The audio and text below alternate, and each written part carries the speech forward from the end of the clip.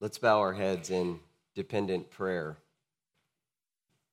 as we prepare for careful study of God's word in Acts. God of all glory and grace, we depend on you.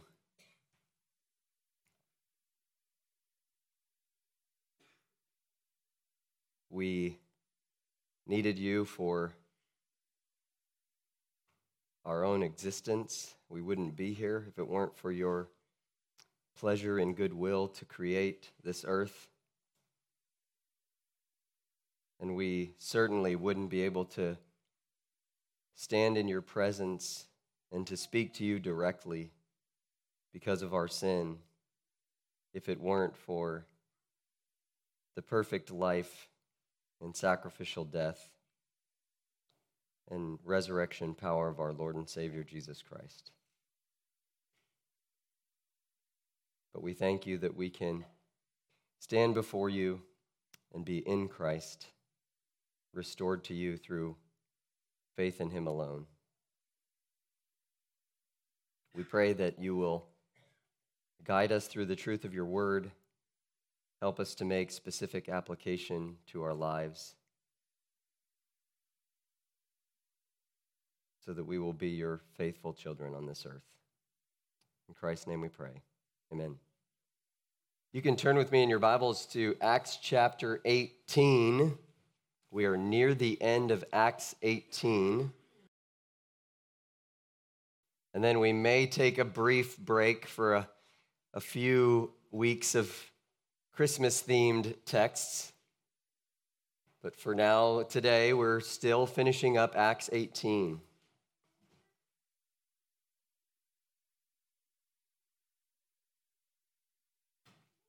Our theme for this morning, I want you to take a moment as we get into this to think about the fact that the ministers God uses to evangelize the lost and strengthen the church are not one size fits all or cookie cutter.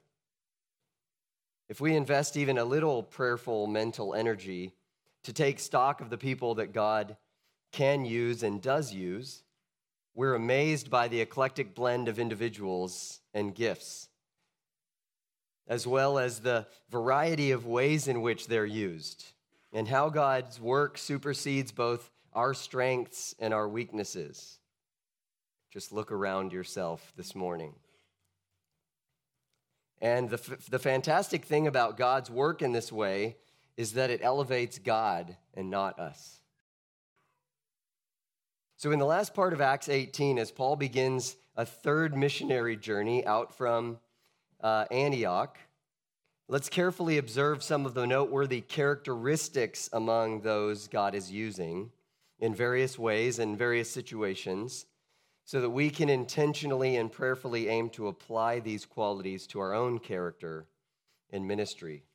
Read with me Acts 18, verses 23 through 28. So this is the Apostle Paul. After spending some time there in Antioch, he departed and went from one place to the next through the region of Galatia and Phrygia, strengthening all the disciples. Now a Jew named Apollos, a native of Alexandria, came to Ephesus. He was an eloquent man, competent in the scriptures.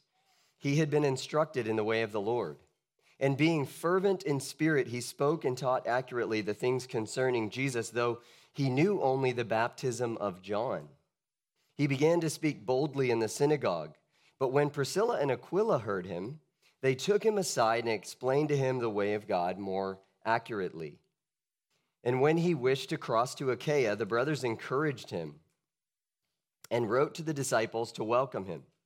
When he arrived, he greatly helped those who through grace had believed, for he powerfully refuted the Jews in public, showing by the scriptures that the Christ was Jesus. Again, what are some of the key characteristics among those we see God using as he directs them through the opportunities he provides that we should take note of and apply to ourselves? I want you to notice first in verse 23, Paul's consistency in ministry. We put everything that happens with Apollos and Aquila and Priscilla in Ephesus in the context of Paul preparing for this third missionary journey, and we should notice Paul's consistency. Consistency and longevity in ministry is a sign of maturity. And that maturity results from dependency. We won't be consistent and we won't have a long-lasting ministry unless we are dependent on God. If we depend on ourselves, we will fall into our own fickleness, our own frailty. But if we depend on God, then we can have consistency and longevity in ministry. The Apostle Paul is now on his third missionary journey. He's venturing out and following similar patterns that we've already seen Luke set forth. Specifically here, what's mentioned is that he returned to the places he had previously been, strengthening the disciples in the local churches where he had seen people come to faith in Christ. So you see on the map just Paul journeying west again, this time by land, visiting the churches in the region of Galatia and Phrygia. So we see Paul would be consistent in his message, even consistent in his methodology, wherever and whenever appropriate. So in given localities, with each group of disciples that gathered as a local church in a city, the result was that Paul strengthened them, a Greek word which means to confirm, to establish, to support, to sustain, to make fast, to help them be fixed, to be firmly set in place. That was Paul's goal, to return to these places where he had seen disciples of Jesus begin the Christian life, to start to try to see some mature leaders take over the church, but he wants to go back and make sure that they are firmly established, they are fixed in place, that they are set. He wants them to be established, self-sustaining, growing local churches. So how should Paul's consistency in ministry impact how we aim for God to use us in Christ's service? If you look around the room, or maybe you have other Christian relatives or mentors in your life, and you think to yourself, how will I continue in ministry to make it to the place where we see someone like Marie's consistency and love for Christ, and Barbara's love and sensitivity to the Lord and continued desire to read God's word and to grow in it? How will I get to the place that Rich and Patty Tolliver are at? How will I grow to be continuing in ministry like Jim Garr and Deanna Garr and be faithful to the Lord and finish well? How will I get there?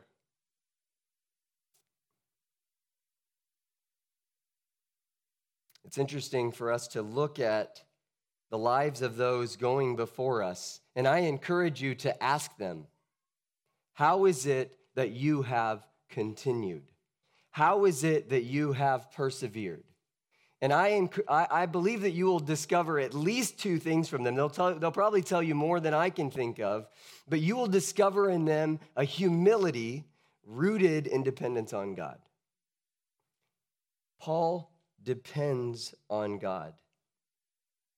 And so the lasting impact of consistency and longevity in ministry should not be undervalued. Proverbs says, the wisdom of God in Proverbs says this, in chapter 20, verse 6, many a man proclaims his own steadfast love, but a faithful man who can find? You know the difference between talk and consistency. So we ought to pray for contentment and faithfulness with where God has us and how he is using us, rather than chasing shiny new alternatives, shiny new opportunities. May God make us consistent in ministry as the Apostle Paul. And we ought to thank God for those among us who have demonstrated faithfulness in the Christian walk and ministry and learn from them, so that we ourselves may learn to be consistent and faithful. So we see just in verse 23 the example of Paul's consistency. And now I want you to notice too in verses 24 to 26, Apollos' fervency and his teachability. in ministry. We find Apollos actively engaged in ministry because we hear in verse 25b that he was fervent in spirit, or fervent in the Spirit. Fervent means to be heated by flames to the point of boiling, to be zealous, to be enthusiastic, to be excited. Now, this enthusiasm, excitement, zeal, boiling can't be simply a matter of personality or emotionalism. You look at me and you see someone who's kind of in the middle of, at least when I was growing up, my parents would have said, JJ feels the need to be in the middle of everything. That's my personality. I'm kind of boiling all the time anyways. I need to be subdued sometimes. My voice is tired because Branson High School participated in a basketball tournament in Forsyth Friday night and Saturday night, and I was there, and you can imagine that if I know some kids, I'm yelling enthusiastically. But it's interesting that it can't be simply about personality or temporary emotionalism.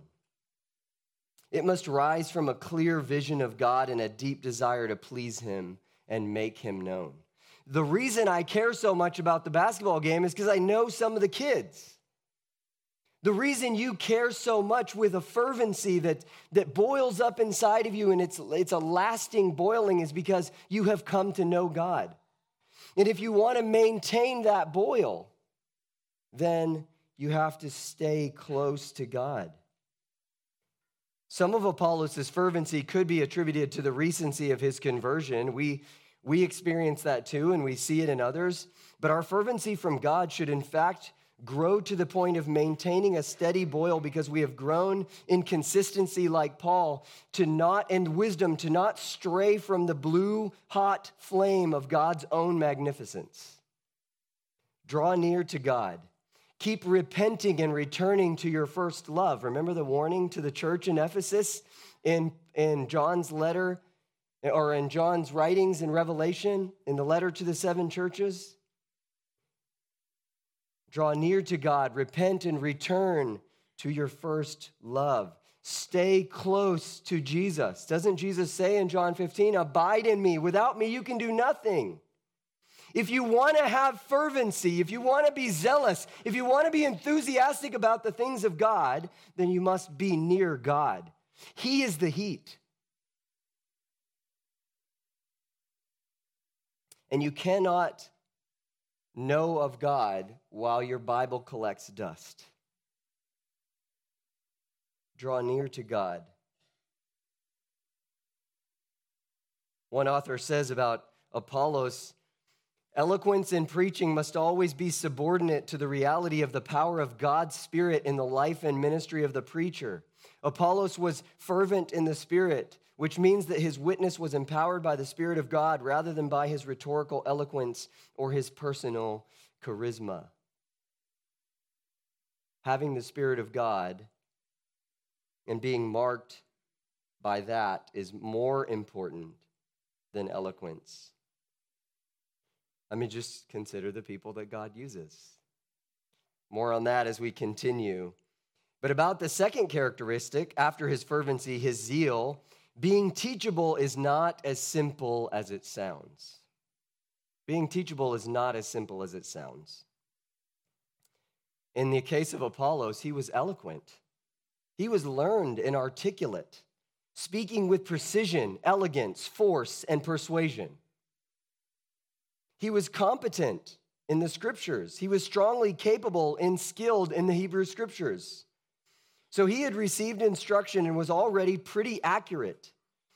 These first two qualities may very well be largely a reflection of natural talent and his training. It says that he was from Alexandria. You see on the map that Alexandria was an important city of northern Egypt with a large Jewish component. So it sounds like Apollos had a thorough education, probably in both Greek culture and learning, as well as a thorough education through the Jewish synagogue in particular.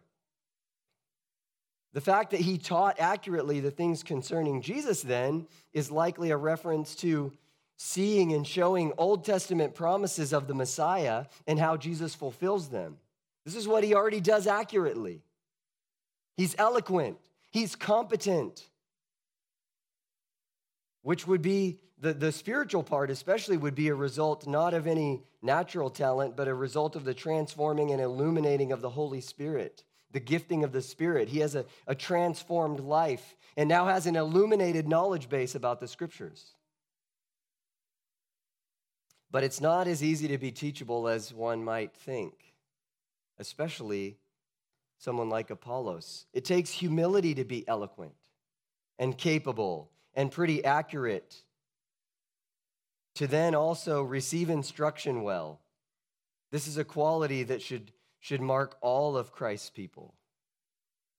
But correction, rebuke, being told we need more training in a given area, or that we need to be trained in greater godliness to grow in character, all of these things are, at the very least, they hurt our feelings initially.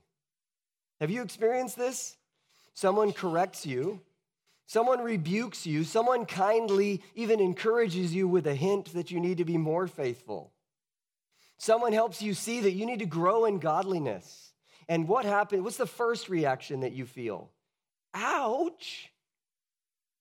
And that ouch needs to turn to, there's something here that's true, and I need to search God's word and see how it is that I can grow. Because faithful are the wounds of a friend who would say such things to you. Proverbs 27, verse 6a. And Psalm 141, verse 5 says this, let a righteous man strike me. It is a kindness. Let him rebuke me. It is oil for my head. Let my head not refuse it. See also the benefit to the one willing to have this undesirable confrontation, the one willing to say such a thing. Proverbs 28, verse 23, whoever rebukes a man will afterward find more favor than he who flatters with the tongue. It's the right thing to do as someone who genuinely loves and cares about others.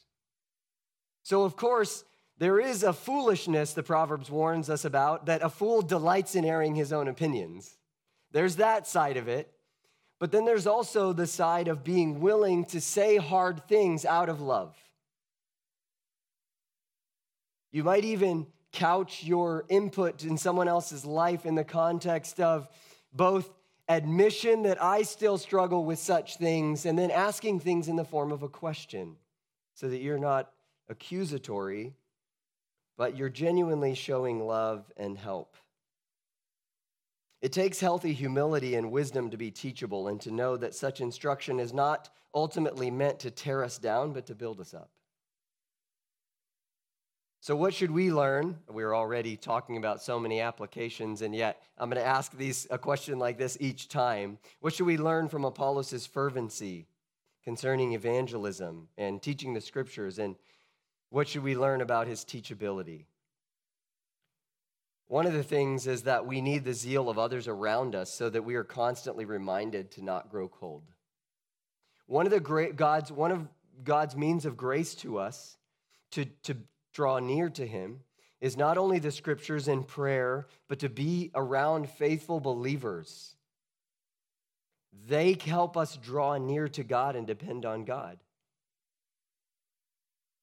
We need the fervent ministry of others around us in areas that are not our own strengths and opportunities that are distinct from ours. We need a church family full of fellow ministers who all realize that God is not finished with us yet.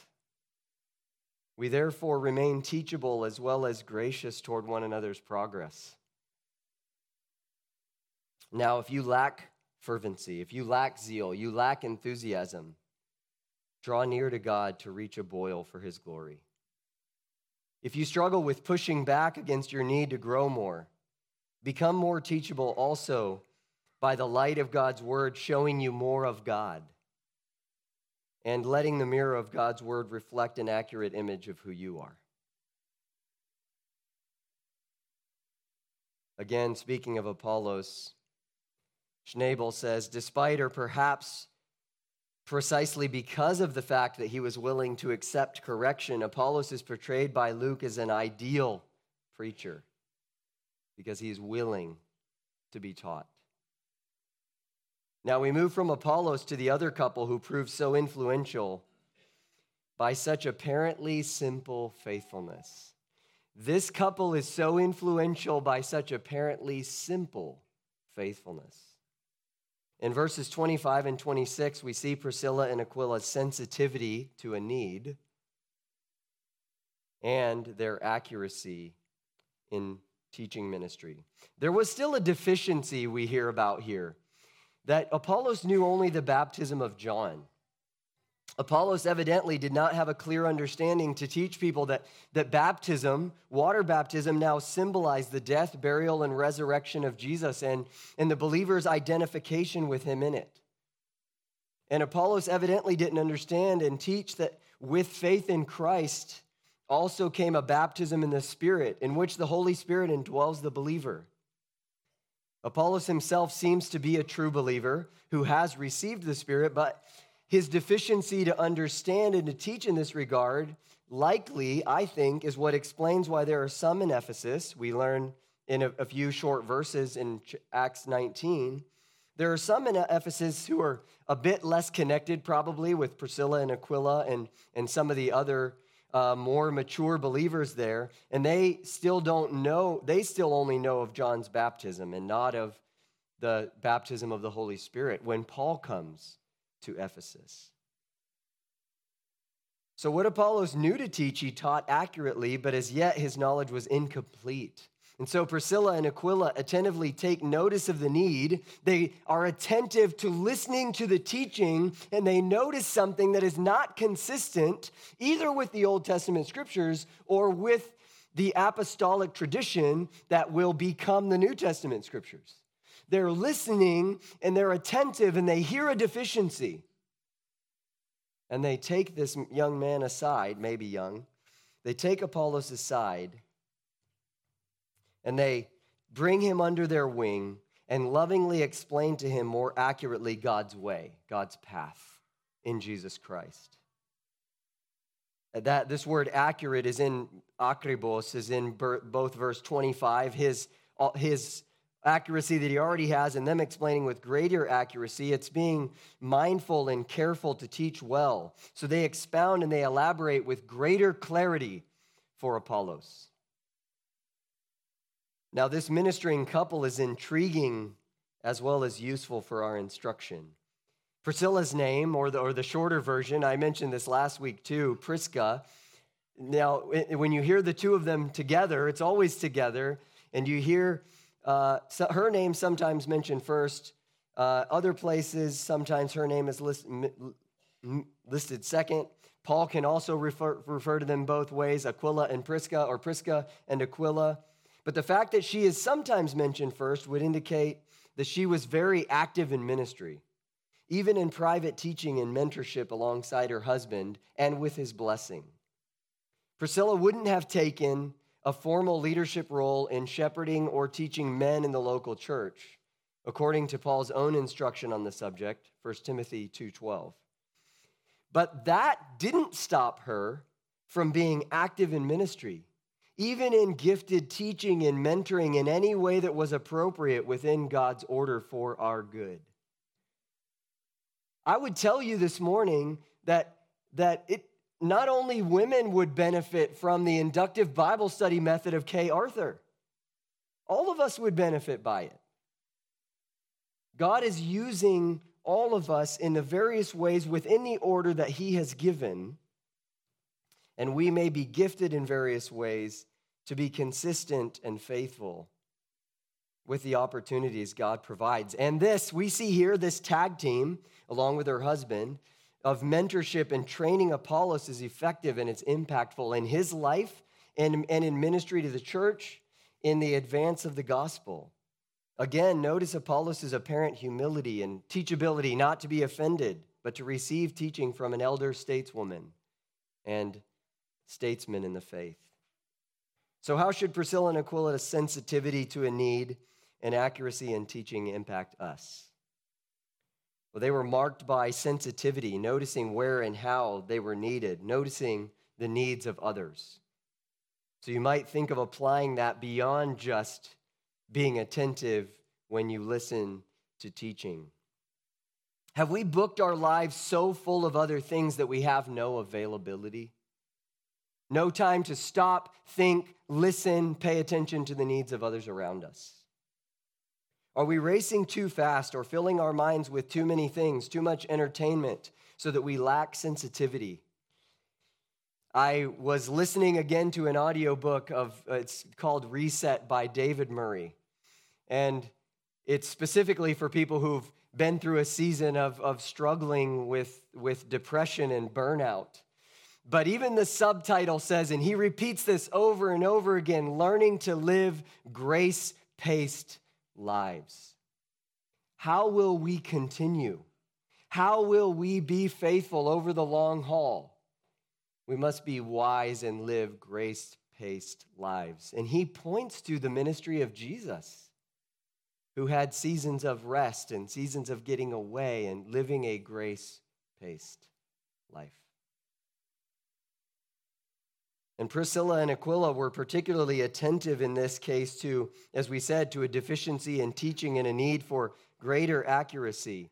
So I'll remind us that the task of evaluating, of verifying, and if necessary, correcting one-sided, defective, or erroneous theology or practice is not only the responsibility of pastors, teachers, and missionaries, but is indeed the responsibility of all believers. Remember, we saw earlier in Acts the need for us to be like the Bereans, who listened and checked to see if these things were so according to the Scriptures. And that accuracy is dependent then on a right understanding and communication of the truths of Scripture, including the apostolic teaching of the New Testament. Aquila and Priscilla then also demonstrate wisdom and sensitivity by not shaming Apollos in public, but rather correcting him in private. You can consider that as an application for us as well. Finally, for this morning, how does all of this impact the local church in Ephesus as well as ministry in Achaia, and particularly in Corinth? Paul's consistency and Apollos' fervency, Apollos' teachability, Aquila and Priscilla's sensitivity, their accuracy, lead to the strengthening of the church's maturity in ministry. Verses 27 and 28. The church's maturity and effectiveness is increased through this teamwork and powerful preaching. When Apollos wants to cross to Achaia, now that he's been more accurately trained, and he's still fervent about this ministry, he wants to cross to Achaia. Recall that the region of Corinth and Athens, this is the region of Greece. He wants to continue further in ministry, so he's sent with the local church's blessing and commendation. We see that all of the people being used in ministry here, they are all aware that this is a task bigger than any one of them. So this is true of the Apostle Paul as well. Their encouragement of Apollos to continue in ministry even extends to letters of recommendation. They send with him to Corinth their letter of recommendation. And it goes even beyond the individuals.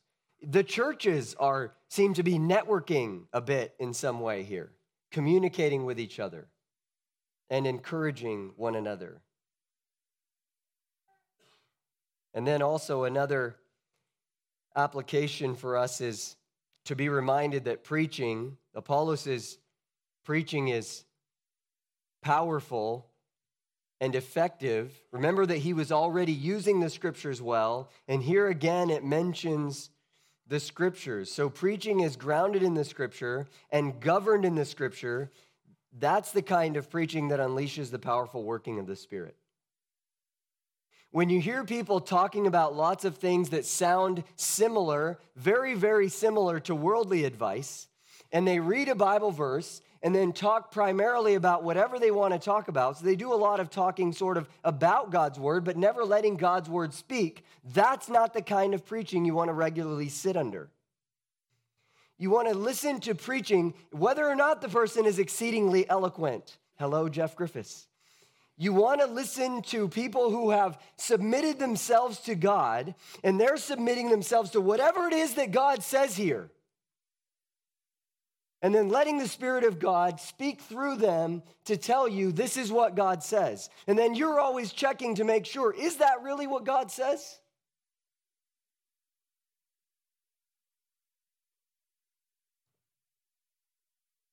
And it's interesting that a preacher here in Branson, and another preacher here in Branson, and a preacher in Singapore, and a preacher in Zimbabwe, and a preacher in Papua New Guinea, and a preacher in Venezuela can all teach a text of God's word. And we can be as limited and frail and weak as we can possibly be.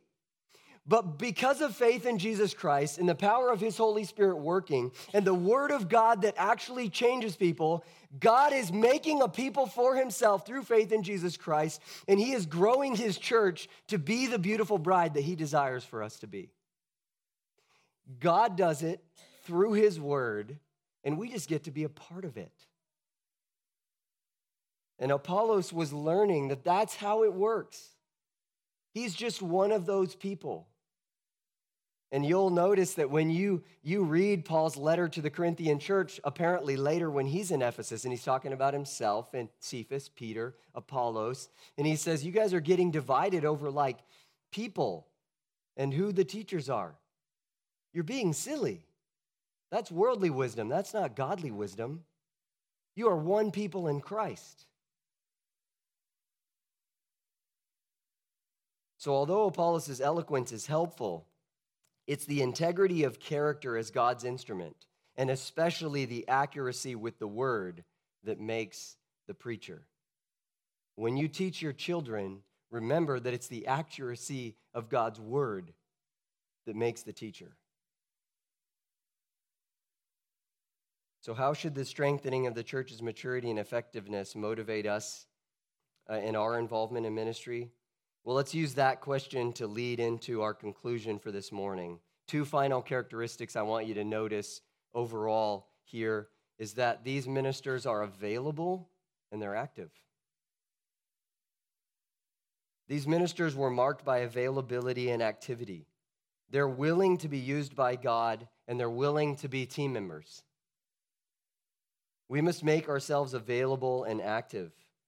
Notice Apollos ministers even though he has more to learn. Can you relate? Doing ministry even though you have a lot more to learn? On the other hand, Priscilla and Aquila encourage him to grow even as they recognize that he's an effective minister. Can you relate to Priscilla and Aquila? You're not the upfront, eloquent speaker, but can God use you to instruct people from the truth of God's word? Shouldn't we all grow to be competent to counsel one another with the truth of God's word?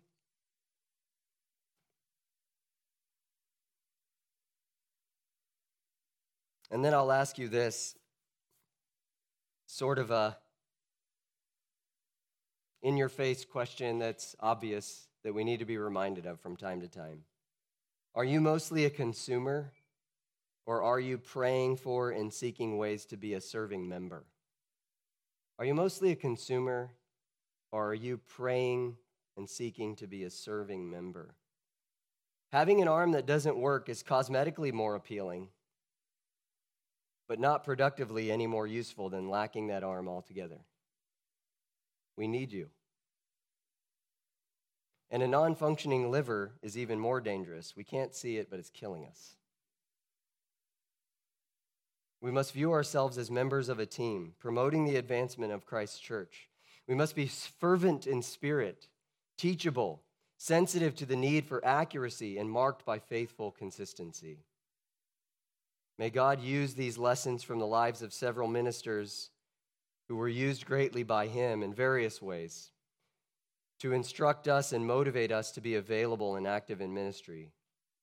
And may the Lord use this text to help it sink in that consistency in ministry matters, as well as fervency and teachability, and that sensitivity and accuracy concerning the gospel and biblical truth are indispensable in order that our Lord may grow his church to be to beautiful maturity, maturity worthy of the complete and pure bride he is making his church to be. Let's pray, and the praise team will come again, and then we'll take the Lord's table together. Father God, we thank you for your goodness, your greatness, your faithfulness, your mercy and grace to us through the Lord Jesus Christ. We thank you that you are making a people for yourself, for your own possession, through faith in Christ Jesus, who will belong to you, be your children, who will be faithful, fervent, and consistent. We ask that you would help us, Lord, to be a church that is marked by teamwork with one another, even with other ministries that are faithful. And Lord, may you do all of these things to make your own name great, because you alone are worthy. In Christ's name we pray. Amen.